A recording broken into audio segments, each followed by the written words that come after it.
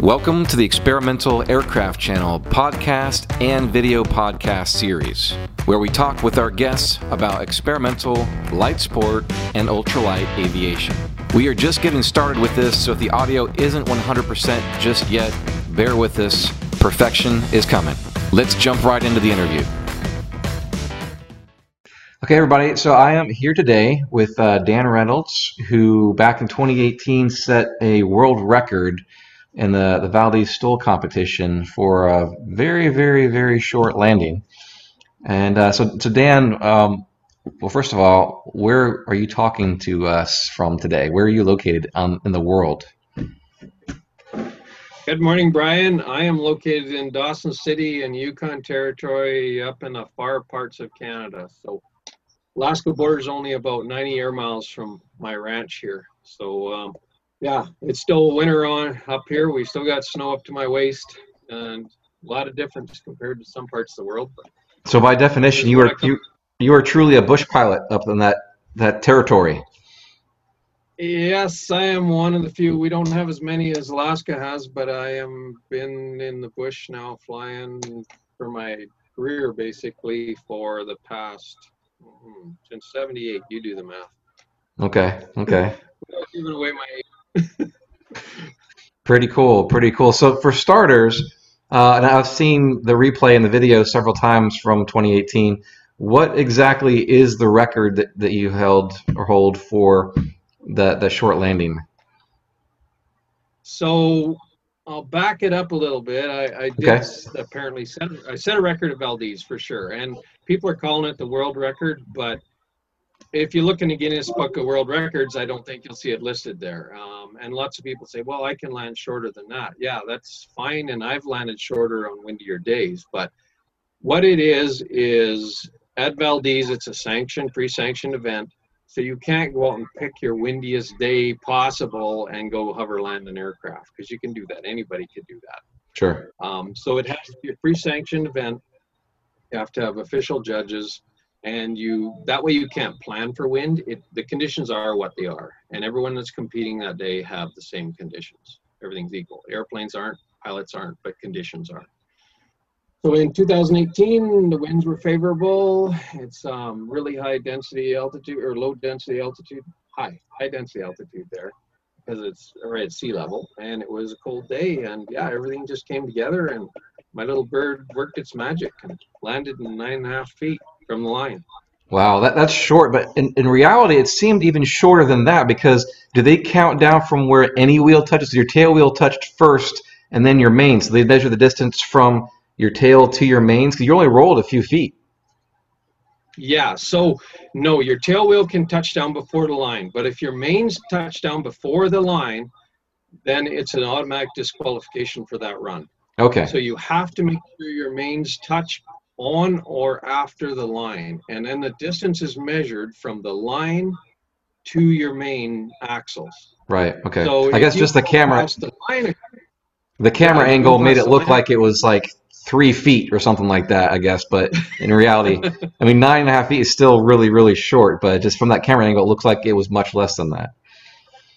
Yeah, it's I didn't realize I had actually landed that short until the line judge came on the radio and said, stay right there, don't move. And then Frank Knapp was on the run right behind me and he said, oh, that can't be good on the radio. And I'm going like, what's all the fuss about? Because I was so focused on flying the airplane, just in the zone. And when I looked back and I could see the white line right behind my cabin, my tail wheel wasn't even close to coming across it. I thought, wow, I just did that. It was pretty amazing. And then when he said 9.5 feet, I knew what Frank's previous record was, and I knew I'd beat it. That's when I got really excited. That's really impressive. That's awesome. So to back completely way back, in short and abbreviated, how did you get started in aviation in the first place? So as a kid, I always loved everything that flew. I loved birds, I loved airplanes, and my dad bought an outfitting concession in '67 up here in the Yukon, and it's very remote, so there's no roads, no rivers you can really navigate. So he tried using horses to get 100 miles back in the middle of nowhere. Okay. And that wasn't very effective. Horse and aircraft started being used for the backcountry about that time, so he got his pilot's license. I got to fly in the J3, then a Super Cub, then a 180 as a kid. And yeah, the flying aspect of it and airplanes themselves just fascinated me. I loved it. So I took it up. As soon as I was old enough to be able to get my license, I started flying. And, That's yeah, awesome. the rest is history. That's awesome. So it's been in your family for some time, and then you kind of grew up into it, and then took it on. Yeah, I sure did. And then I also love designing and building things too. It's always been my nature. And so that kind of fit right into the whole thing. And in the later years, I started actually getting into ultralights, which is we're talking today, Yep. because of that. And yeah, I just that it's filled two passions for me: the design end of it, and the whole theory of flight and how things work together in harmony, and sometimes what doesn't work. Yeah, and then you get to fly it too. You design it and you fly it. That's fun.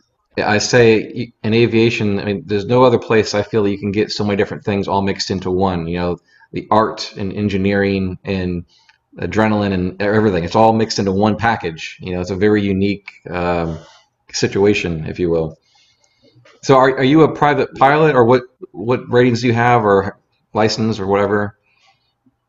So I am a commercially rated pilot. I Okay. actually hold an air charter license that I'm out for hire if I so choose. I need that to fly my clients commercially. I have two Super Cubs and a 185 that I've had since the 70s. Have a lot of time on those. Those are my work planes per se for the commercial end of it. And then my work toy and play toy is, of course, my ultralights. I've been in them since 1984 is when I bought my first WT11. So, what do you currently have? Obviously, you have the Chinook, which is very specialized, unique. But is that what you have left, or you have others? So I have three Chinooks right now. I Okay. have enough materials to build about five other ones. I'm a bit of a hoarder, so I bought a lot of raw materials and set myself up to build these planes right from scratch. And I actually built a two-place about 4 years ago, maybe five now, from scratch when you could no longer get any parts for them between ownerships of the actual company that produces them. Okay. So I've got a hangar here that's heated in the wintertime. Winters are long, cold, just fits into what I like to do. In the winter times I spend a lot of time in the hangar. Awesome. Awesome. So, you mentioned how you got into flying, and what made you decide to to build a plane and then to start showing up to these venues or events for competition?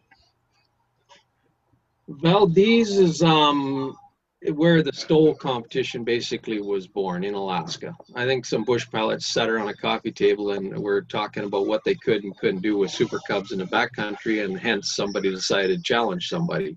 Right. And now we're where we are today. So I had known about Valdez and what they were doing over there with some competition, and I always thought, well, that'd be kind of cool to go to because it's right up my alley, flying Super Cubs and this and that. And so a friend of mine sent me a video that he took while he was over there at one of the competitions, and that sparked my interest. When I saw what they were doing over there, I was like, oh my, I got to go see that in person. So a good friend of mine, an employee, he jumped in my little single place ultralight, and I jumped in my two place, and away we went. We took off from Dawson, and then a day later we were in Valdez. So, and yeah, I entered the competition, talked to Joe, who organizes it over there, and he said, yeah, we could probably fit you in a category because we were totally different than anything there. No one had ever brought anything like what we were flying. And I thought that'd be kind of neat to just go over there and show those people kind of what I like to fly. I mean, I got Cubs, I could take a Super Cub, but I thought, no, let's go something different. And yeah, it's an ultralight per se, but if you tried license in the States, it's experimental light sport. It would not fall into that. But in Canada here, it actually classifies an ultralight category. We have way different rules here. You can take a Super Cub and turn it into an ultralight. You can register it as an ultralight. So Wow. things are, you get into this argument, well, an ultralight shouldn't compete with a Super Cub. But, you can take that argument all over the place. Should Frank Knapp in his modified J3 compete with a stock J3? Is it fair? No, it's not. But it's bigger than that. Let's just focus on the pilot and the plane that he's flying and the ability that he can fly it to. Yeah. Yeah. And Well, the Chinook have the hot rod end of it. I imagine when you showed up, I mean, it's a very unique looking aircraft, number one, and then number two, primarily the tractor configuration is what's used in Stolen Bush. So you show up with a pusher. Was there any other pushers there?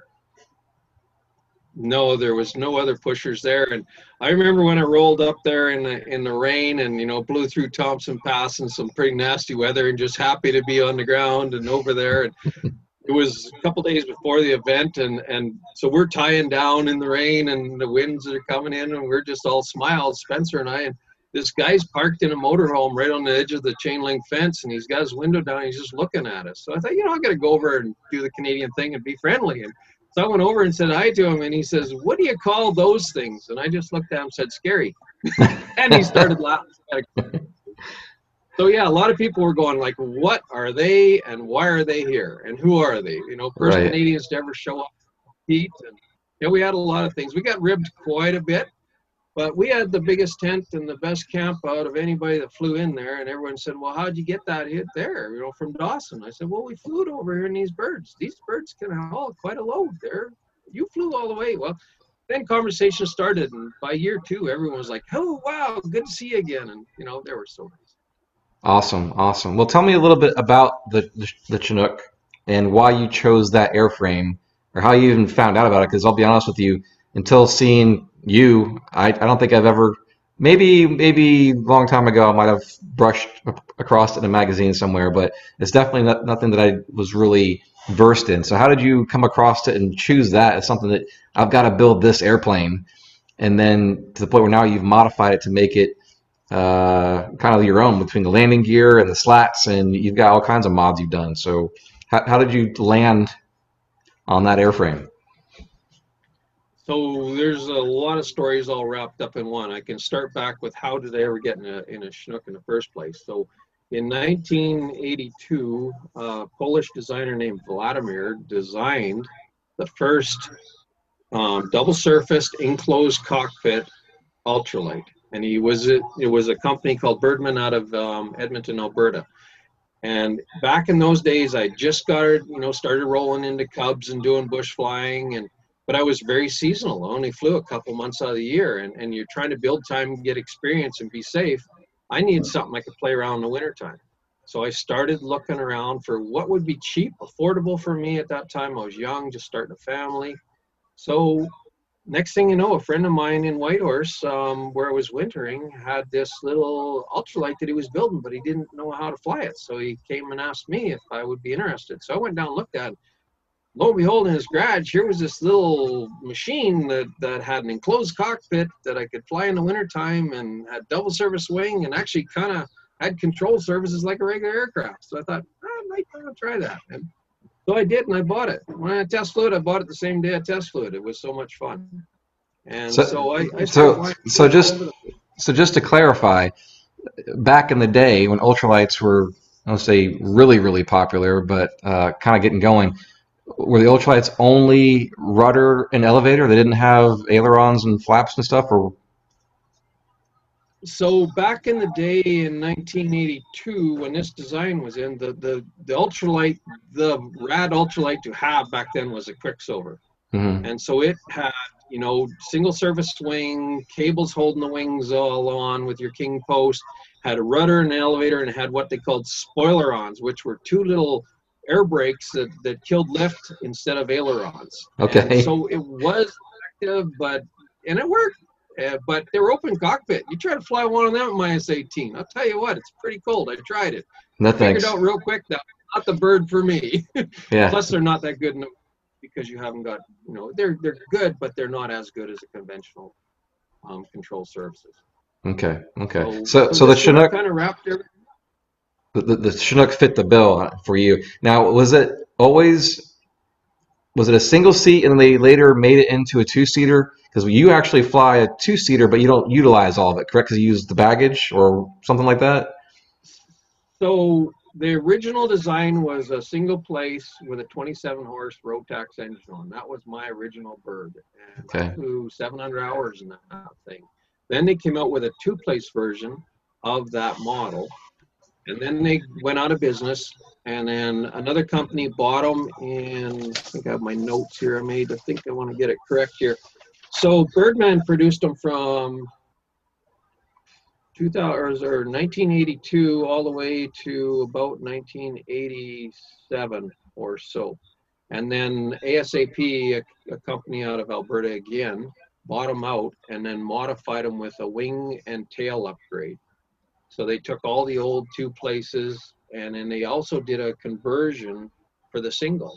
And I had one at that time. So I was the first person to get the single place wing tail conversion, which gave it the Seekonite cover, faster, just changed the dynamics of the bird completely, because the other one was stretch on Dacron sails.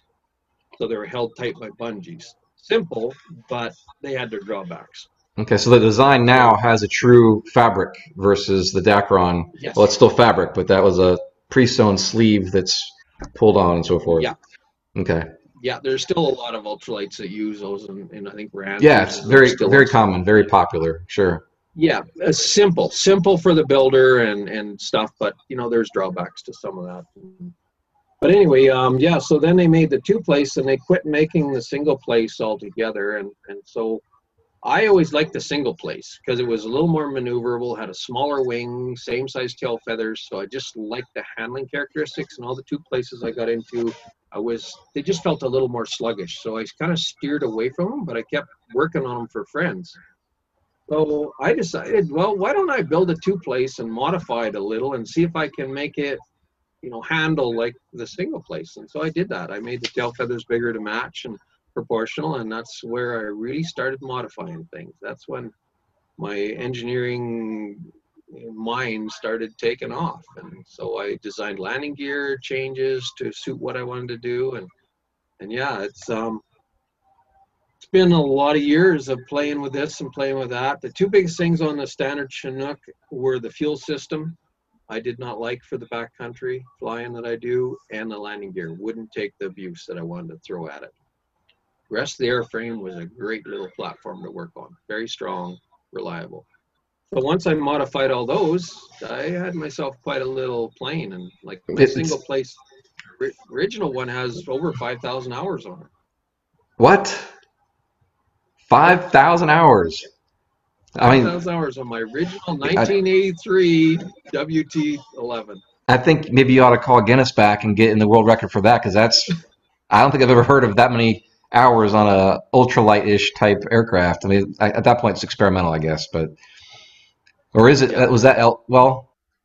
In the U.S. standards, would that be an ultralight or still an experimental? In the U.S. standards, it's originally probably would have made the ultralight, but as soon as they modified the wing and did all that stuff, put bigger engines on and put bigger fuel tanks on it, it blew it out. You have to register it as experimental if it's an ultralight. Like the one that I'm competing with, it weighs 540 pounds.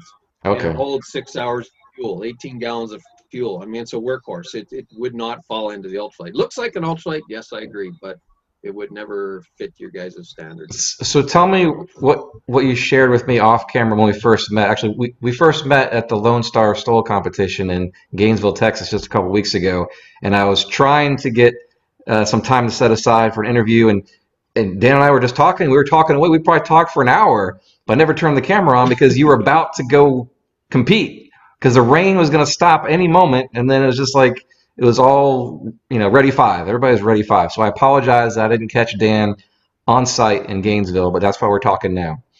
But during that time, you mentioned the useful load in the baggage compartment, and I was just blown away.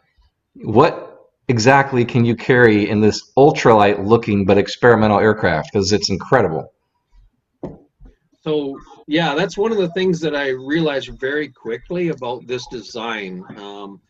Is the fact that it actually, you know, with a few modifications can be turned into quite a little workhorse. And the reason for that is most light aircraft have the engine up front.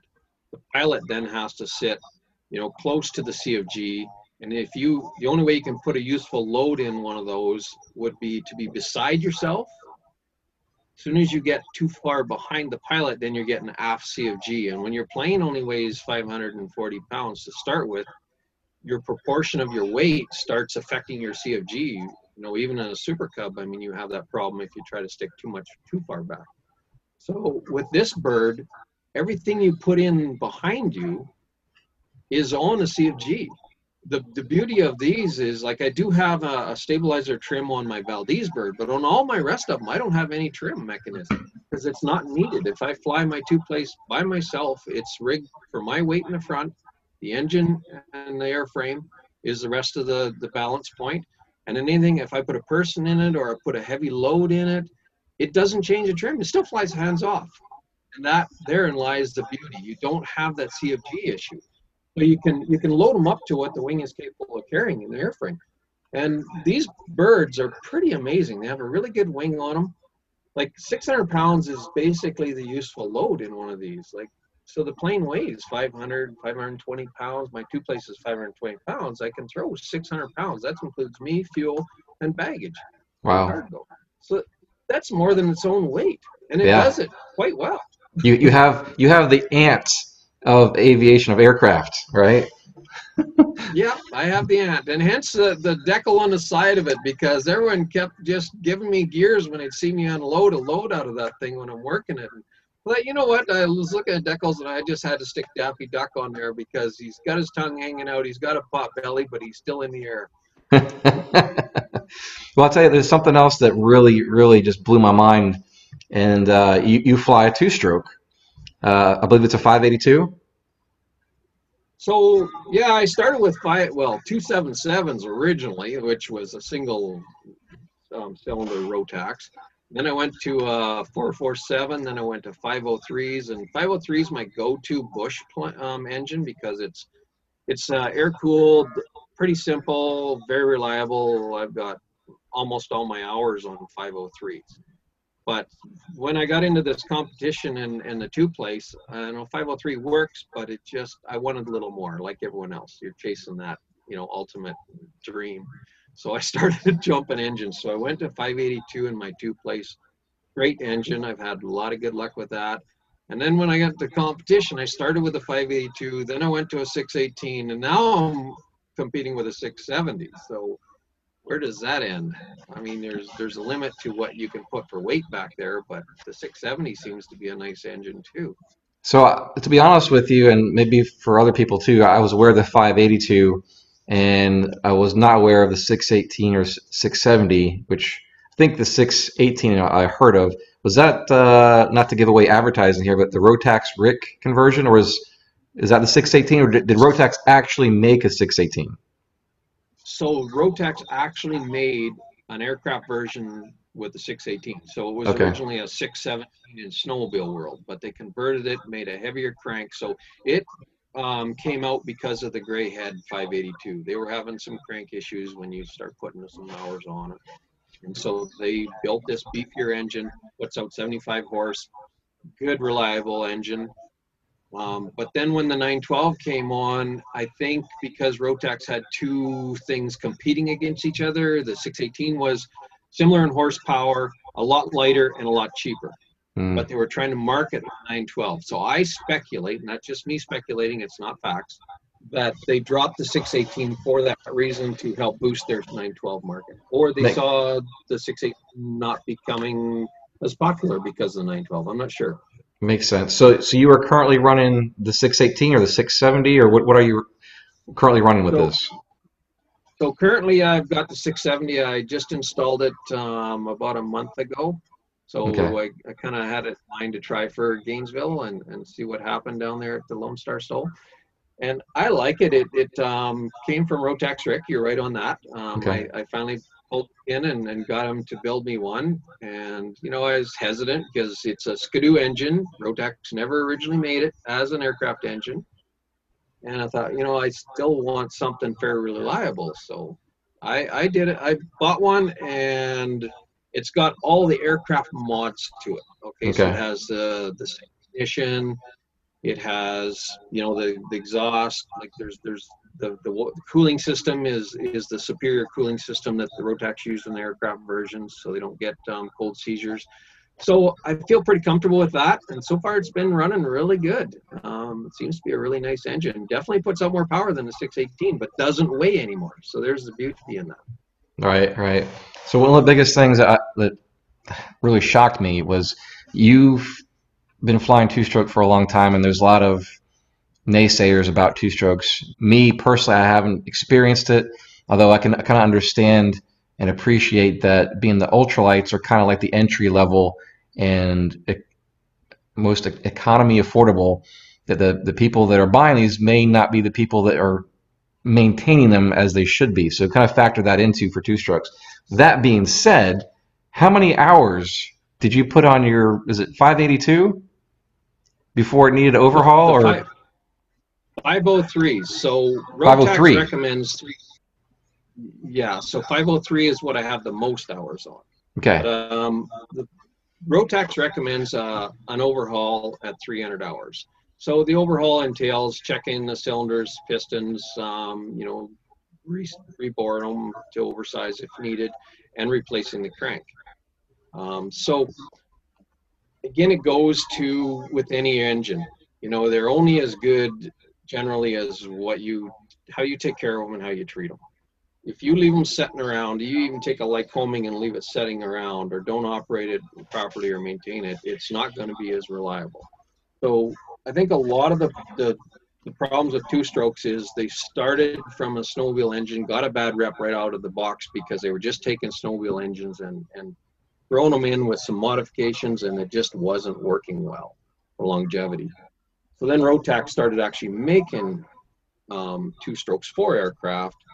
And again, they had a learning curve. Some of the newer ones had bearing problems because they were just taking a snowmobile engine they've reduced and turning into ultralight engines. And so over time, they started upgrading and fixing problems that we were having after use. And so the 503 got the longest history, had at the time longest history. And they did a lot of modifications to the cranks and to make them more reliable. And I run two of my 503s. Now, mind you, I'm not recommending this to anybody out there, but I run them often. I take care of them. They're always jetted right. I use good fuel. They're stored in a hangar. So all those things add to longevity. And so with that said, I run two of them that have over 800 hours on and send them out to Rotax to rebuild. And they said, if I didn't know you better, I'd say you're lying. These cranks look basically brand new. I mean, the engines were in perfect working order at one was 840 hours that I sent out. That's insane. That is insane. Yes. If you talk to Rotax.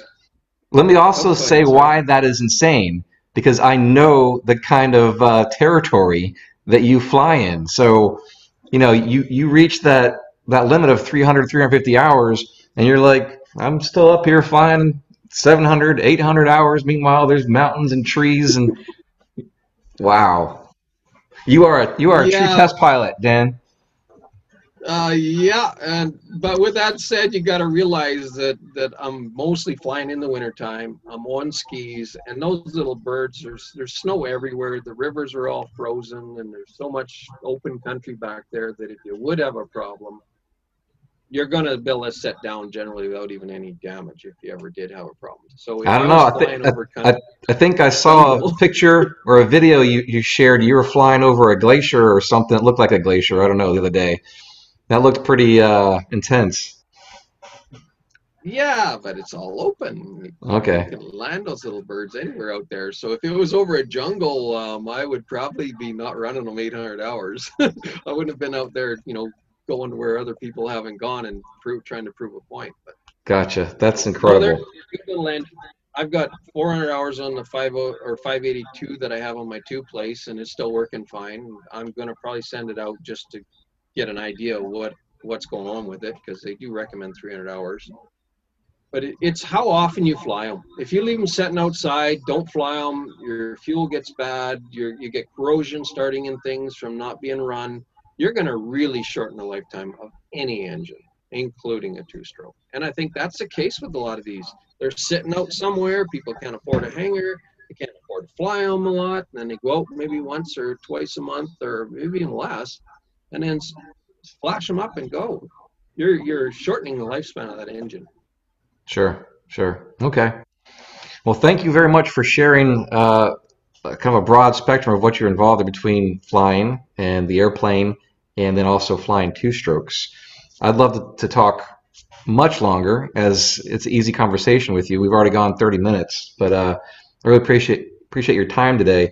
Do you think you're going to be getting more into this Stoll thing? You've already been to Valdez. You've driven all the way down to Texas to compete there, and I know they're trying to get that going on as a racing series. Are you going to travel the countries and continue to compete? I would love to. Right now, a lot of things are up in the air with what's going on globally, so Sure, we don't know sure. where it's all going to land.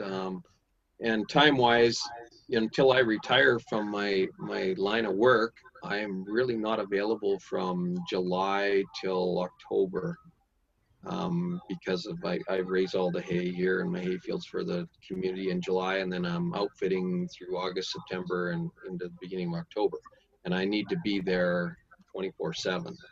So that is the drawback right now. So hopefully the economies are good, I can retire. And my dream, I would love to go to all these. I'd love to keep competing. I love meeting the people, and the Steve Henrys and the Frank Knapps of these worlds. They inspire me. I love, seeing what they can do, and being in there in the crowd, trying to keep them honest, basically, is, it's so much fun. Awesome. So let me get this straight real quick. So for your full-time work, you literally make hay while the sunshine, whatever that saying is? Yeah, you can. Yeah, up here, if you've ever been to the north up here, we get 24 hours of sunshine from about the middle of May till the middle of July. It doesn't get dark. And Okay. We got a short summer, but it's intense. And I have hay fields here and produce all the hay for the community around Dawson for all the livestock that are around here. So I do that. Yeah, I like doing that. And then I outfit, run an outfitting operation in August, September, and October. Wow. Well, that sounds like an amazing place. I'd love to. Maybe I'll make my way up there one day and come visit you and take a tour of the area. Yeah, there's a lot of history around here. You got the Klondike Gold Fields, of course, the Klondike Gold Rush. Everyone's heard about that. It's on TV now. They have all those shows around that. So there's that going on around here, and it's pretty neat. There's not a lot of people up here, and it's a neat country. If you ever get up this way, if you don't stop by, I'll be mad at you. Absolutely. Well, thanks again for your time this morning. I appreciate the peek into your life and into aviation, and hope to talk to you again one day soon.